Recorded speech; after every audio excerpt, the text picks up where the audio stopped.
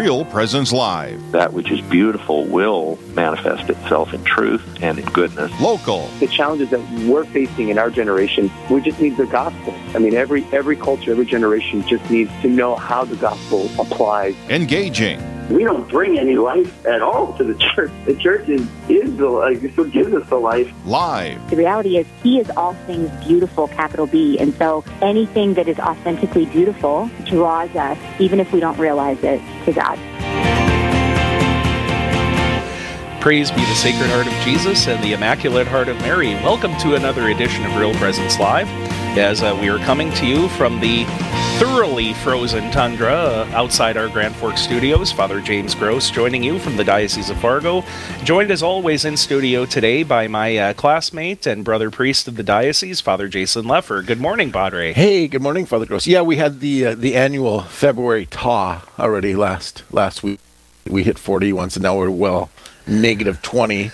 Yes, there's going to be about a 4-day stretch, I think, after this weekend where the temperature will not be above zero, day or night. So, I talked to my father who lives out in the megatropolis of Leffer, North Dakota. Which the Banana Belt, yes. Dickinson is its largest suburb. But yes, anyway, right. And he said, what are you talking about, all 2 feet of snow? What are you talking about? We haven't had any snow out here. It's brown. We were in the 50s here last week. And you're just like, Indeed, yes. They had a warm, even Bismarck had near 50 degrees about a week and a half ago, and I was telling myself, I'm not going to do it, I'm not going to look, but I couldn't help myself. I checked the 10-day forecast for Gillette, Wyoming, and as it happens, they are going to have single-digit highs for several days next week, so this Arctic blast is going to be affecting pretty much everyone in our listening area. It could be worse. I was talking to my friend in St. Louis this morning. They're having flash floods today, so... Probably followed by a few inches of snow or ice, exactly. or once the cold starts plummeting in. I tell people, this is called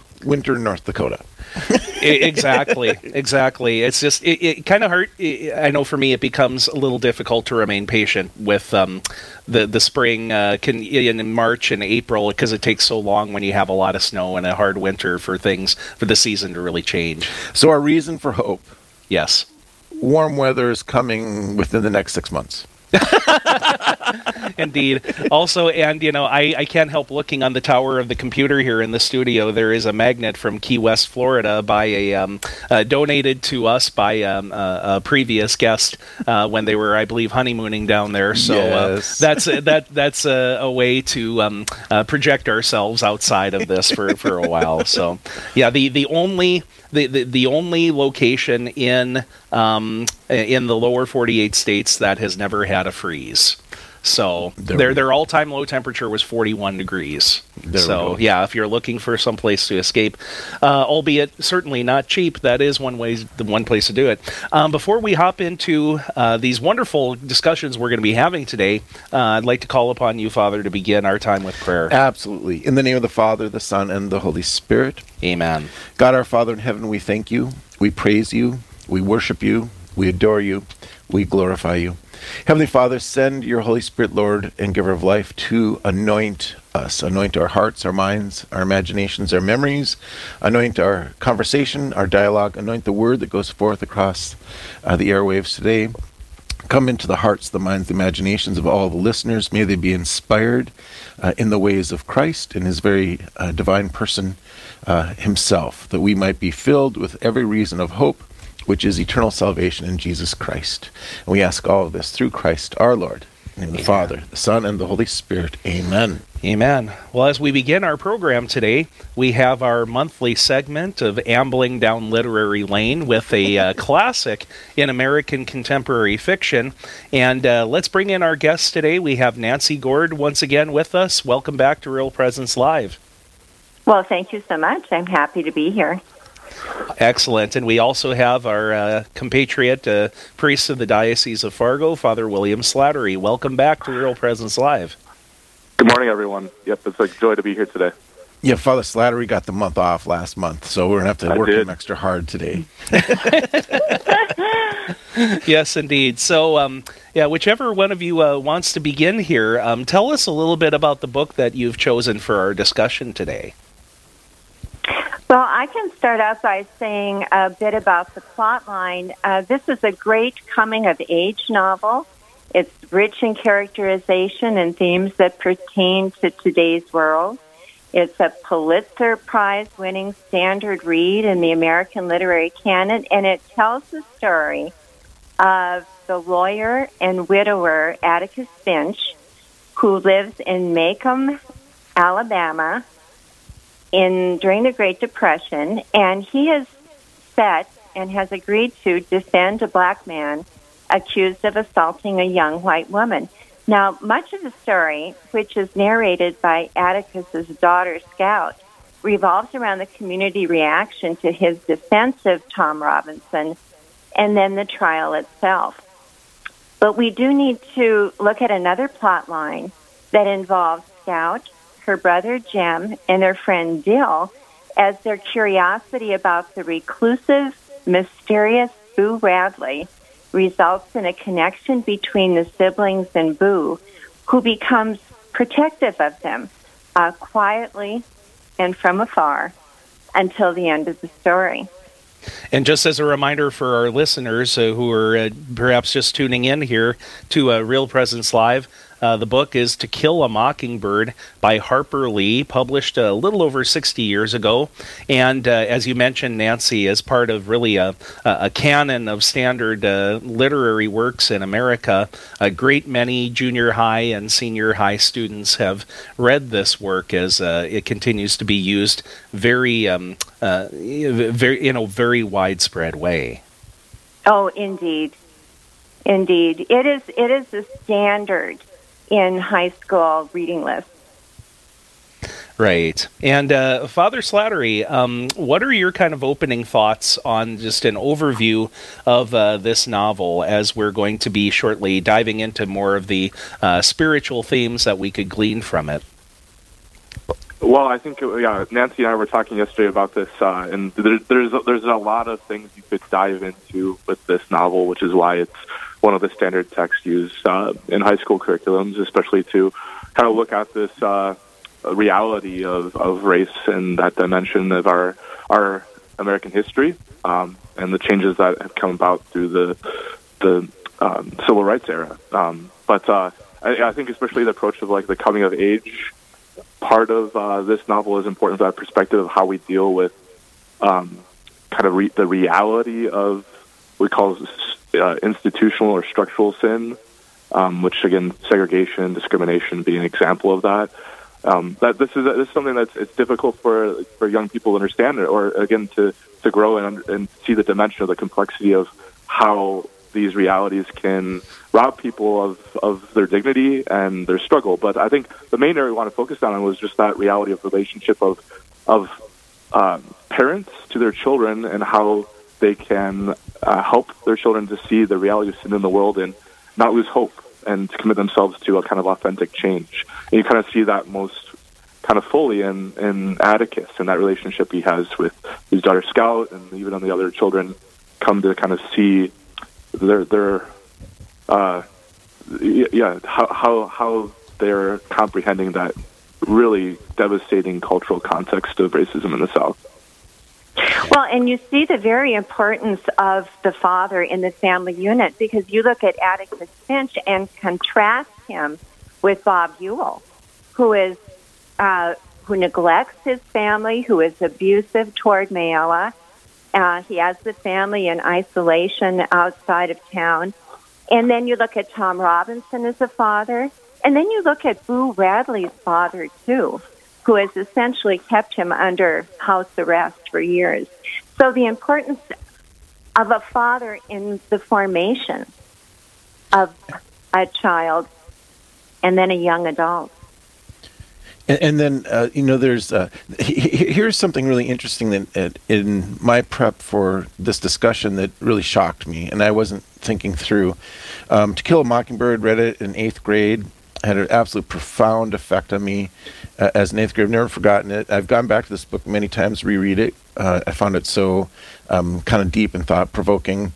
I was sharing it with a priest friend of mine who works in the inner city, and his entire life is in the world of the black experience, and so we're talking about this. And he himself is white, and he himself, when he was in high school, was deeply impacted by To Kill a Mockingbird and these themes about racism and the relationship between the whites and black.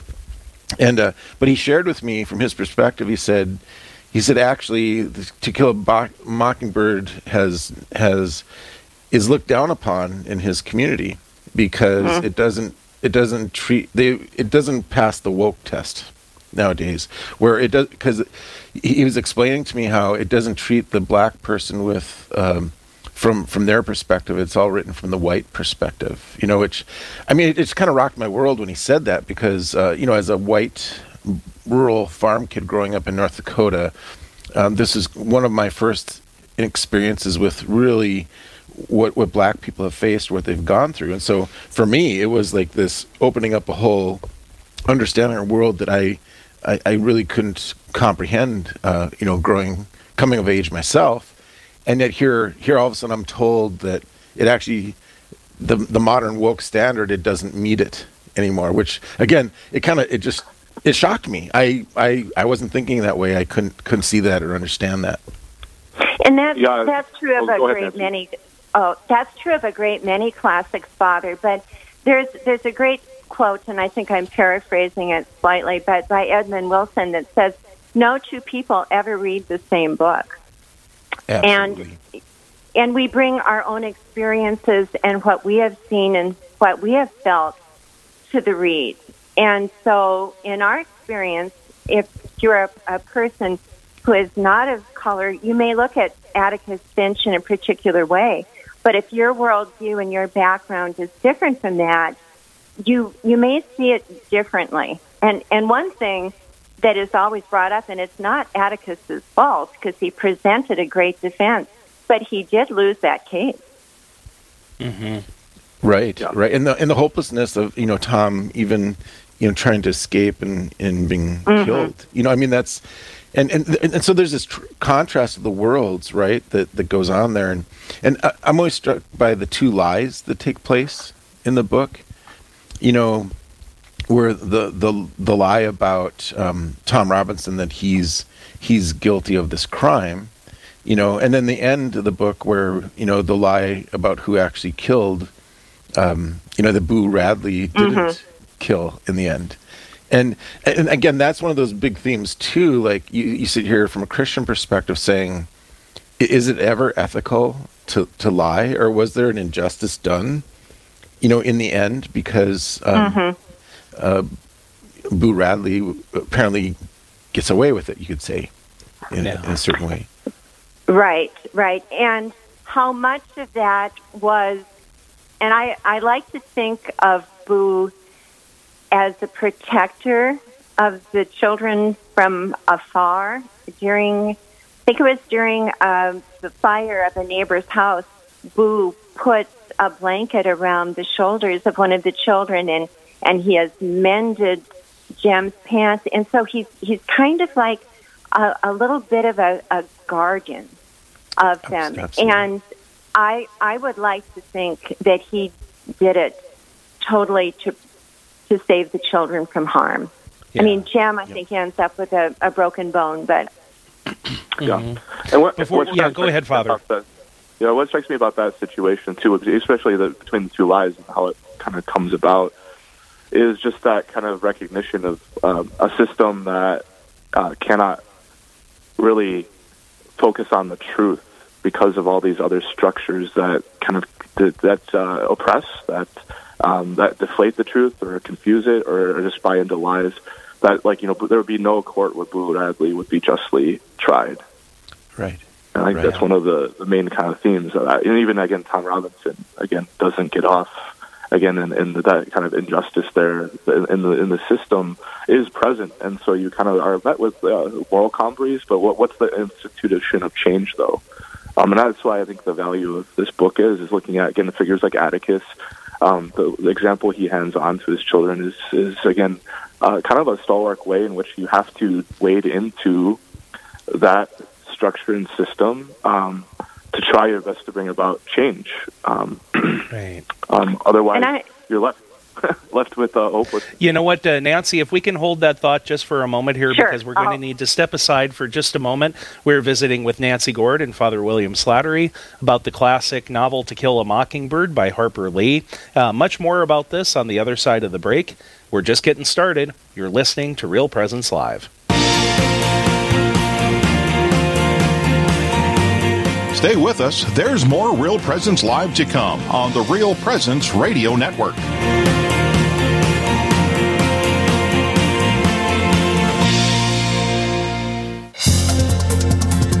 Hello, this is Mike Kidrowski, Director of Advancement for Real Presence Radio with a creative gift planning tip.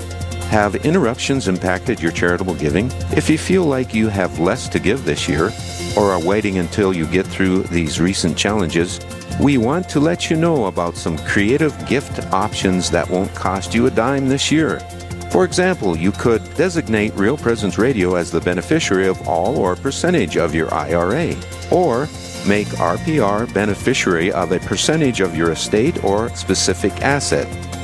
Make a bequest commitment gift this year without impacting your savings or investments. To learn more about the benefits of making a charitable bequest, please visit our plan giving website at rprlegacy.org or call me at 701-290-4503. Let's get started. Hi, I'm Carrie Dew, the Executive Director of Riverview Place in Fargo. The blessing of our foundation, built on faith, and our sense of fellowship strengthens our sense of safety, security, and community. This is what the region has come to rely on at Riverview Place for the past 35 years. We'd love to have you join us. Call 701-237-4700 to set up a tour today, or check us out at homeishere.org.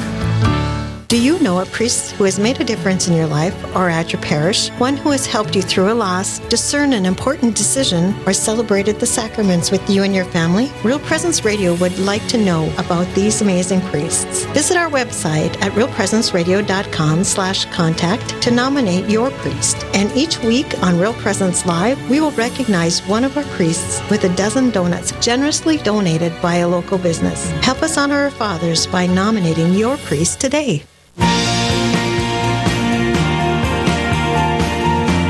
You're listening to Real Presence Live. Now, back to more inspirational and uplifting stories and a look at the extraordinary things happening in our local area. Heard right here on the RPR Network. Welcome back to Real Presence Live, everyone. Father Jason Leffer and Father James Gross, priests of the Diocese of Fargo, joining us. At the bottom of the hour, we are going to be having our Straight Talk segment, and Father Leffer and I want to hear from you. Questions, reactions about things happening in the church and the world today. 877-795-0122 is that number. You can also leave questions on our Facebook page at Real Presence Radio. And so we're having this dynamic discussion about the classic novel To Kill a Mockingbird. And Nancy, I would love if you could take the title and tell us why the title is appropriate, how it applies to the novel, then even play off of the last name of Atticus and Scout and Jim, and what that has to do. Well, we used to have, when I taught this book, we used to have in classes many discussions of the symbol of the mockingbird and who exactly is the mockingbird. Is it Tom Robinson, an innocent man who did nothing more than help someone move a piece of furniture? And all of a sudden, his freedom and his good name are at stake. And he is truly innocent. And then we could present an argument for the mockingbird. How about Boo Radley? Maybe engaged in some behaviors when he was a teenager, somewhat outside the law. We never know how really drastic they are. Are they felonies? But after being put on house arrest, then he does do something violent, and then he never leaves again. And he is so... You get the impression that his development is so stunted that he isn't innocent. Look at the toys he leaves in the tree for Jem and Scout. So you have this idea of a bird, an innocent, just living life, using its talents for the world, to carving a little doll, helping someone, doing good work to provide for your family. And both of them have lost so much. And then the idea of the finches, too. You know, you have these, you imagine these finches as a little cluster of birds trying to save another bird. Yeah, and you know, it's that for people who might not understand, there's a famous quote in the book about the only time that Atticus speaks of something as a sin is it's a sin to kill a mockingbird, because a mockingbird is completely innocent. All of it's doing is bringing music to people. So if you were to kill a mockingbird, that's one of the greatest travesties you could do. It's even possible that Scout is the true mockingbird, because it's written from her perspective of going from this innocent girl to experiencing these incredible tragedies in the real world. And she's, you know, the adult Scout versus the child Scout, where she loses her innocence. Right, and this is part of coming of age, is learning truth that may be very, very hard to accept and to witness. And the literary term for a coming-of-age piece is kind of a massive word. It's called a Bildungsroman. And it has to do, like, with you're erecting a building, and you are developing as a person to become what you are. And Scout, too, is an interesting character. As a matter of fact, there are characters we haven't mentioned, like Calpurnia. We haven't talked about Mala Ewell, the accuser, and the life that she has led in poverty and isolation, and she's lonely. And Scout learns a lot. She learns a lot about racism, about the effects of that on a community. And, of course, she loves her father. One thing I wanted to say about Atticus that I admire, too, is his modesty. The fact that he is a great rifleman. And when he shoots the rabid dog, the kids are so shocked. You know, and a friend and neighbor said, oh, Atticus was Jedi shot, for sure. And they never knew this. You know what he does with the next door neighbor, where he takes the abuse from her, and the whole time he's assisting her to become a sober human being. Yeah, there are different types of courage. Yeah. A lot of people, when they think of this, are not only going to think of the book or their experience of reading it, but it's one of those stories that just begs for an adaptation to a major motion picture.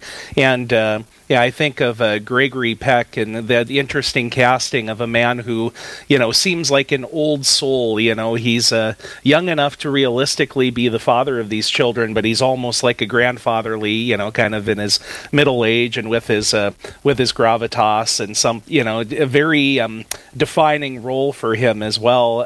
But Father Slattery, I'd like to just kind of go back to something here with regard to the decision that was made for Scout to be a main voice, you know, and that we're sort of seeing what unfolds in large part, you know, through her eyes and through her experience. You know, that really adds a lot of texture. It's a really interesting choice in terms of the way this novel is put together. Yeah, I think she's one of the she's the perspective through which even the reader kind of is invited to experience the plot of the novel, and as kind of one of the figures. I mean, we kind of see through her eyes, and I think, as Father said, we often the response is we grow through her eyes as well, because we see kind of the same reality of our own life, of how we kind of have to grow morally to comprehend the real struggles of life, and even like how we fit in. I'm always struck by the time in which she has to attend that missionary tea with her aunt, and she's like forced into a dress. Yeah, you get kind of this mix of this kind of again, you kind of fitting into the world of her understanding her role of women, the struggle that brought of in that time period, right, that she couldn't sit in on her jury, right, the recognition of the kind of these social problems, and then again, I think going back to the main theme we talked about at the beginning, what guides a person through this? And it's the loving care of, again, like a father. I mean, you see Atticus there, and I think that's a great kind of symbolism, too, of a moral life. That we're not left alone to deal with these struggles, but God guides us gently in a fatherly care through these struggles. And some of these are struggles beyond us, but they do demand our response. They demand our kind of conversion, our change. And sometimes through that change, we bring about kind of great personal, social changes. Hey, Nancy, could you, you brought up so beautifully, like, the role of the father, how important that is, but something else that needs to be commented on is the absolute absence of the mother. And right. And I'm thinking of that from the perspective that especially from Catholic theology, like, the feminine is what always brings culture. Like, it's what always turns a house into a home, or turns food into a meal, or turns a gift of life into a human being. And it seems like there's some kind of comment going on here by the absence of the mother in Scout's life, but the absence of the mother in the culture or the society they're living in. Yes, and it's when you talk about the role of the mother, too, they do have a housekeeper, Calpurnia, who does do her best to help with Scout and how she treats others. If you remember, Walter Cunningham Jr. comes to eat at their house, and he, again, is quite poor. And if you recall, he pours syrup over everything on his plate. And Scout gets full of umbrage at this, like, this is just, you don't do this. And Calpurnia calls her to task and is saying, you don't treat your company like that. And the fact that Scout is with her brother and her father, she is what we would call a tomboy. She likes to play with her older brother. She likes to be out of doors with him, having adventures. They have their friend Jill, another interesting character. And she's missing that day-to-day sort of, not that fathers can't embrace you with a tender love, but that mother's touch. And when she asked Jem, and you did mention the movie, it's a very touching point in the movie, too, what their mother was like, because she doesn't remember her. Yeah. Mm-hmm. And she recognizes that Jem, too, sometimes is just so quiet, because he does remember the mom. Yeah, and but it really, as powerful as the presence of the father, I think it's even as powerful as the absence of the mother. And there might be, Harper Lee might be making a comment there about how, well, what is missing from our society, or where we don't get along as brothers and sisters, whether it's race or other reasons, that we need both the father and the mother for it to work. And if there's any hope of having a civilized society, we need that maternal love. Right, and they complement each other, the role of the father and the mother.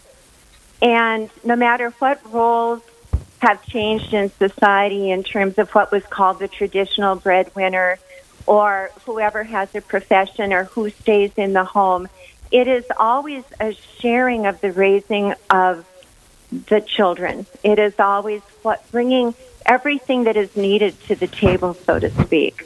Certainly. Unfortunately, time is ticking away, and so we're going to need to wrap up this conversation, as easy as it could be to continue it on. But let's take a quick look ahead here. Have you been considering any topics that we might explore with you next month? Well, we have chosen a work, and again, it does speak of the father. We're going to take a look at Hamlet. Oh, wow. By William Shakespeare. You guys are so courageous, boy. We're going all in. Okay, we're going to saddle up and get ready to take on the Bard here as we Shakespeare, here we come. All right. Father Slattery and Nancy, thank you so much for being so generous with your time and sharing your talents with us. Blessings to you and your day. Well, thank you. It's always a pleasure. Thank you. So, the time has come for us to hear from you, our dear listeners, throughout our listening area, however you happen to be listening to us today. Especially if you're in Gillette, Wyoming. Yes, indeed. We would love to hear from some of the good folks out there in the Banana Belt. So, call in with your questions on the Catholic faith and how to apply it to the world around us. The Straight Talk segment is coming up right after the break. You're listening to Real Presence Live. Live, engaging, and local. This is Real Presence Live, where we bring you positive and uplifting stories and share the great things happening in our local area on the Real Presence Radio Network.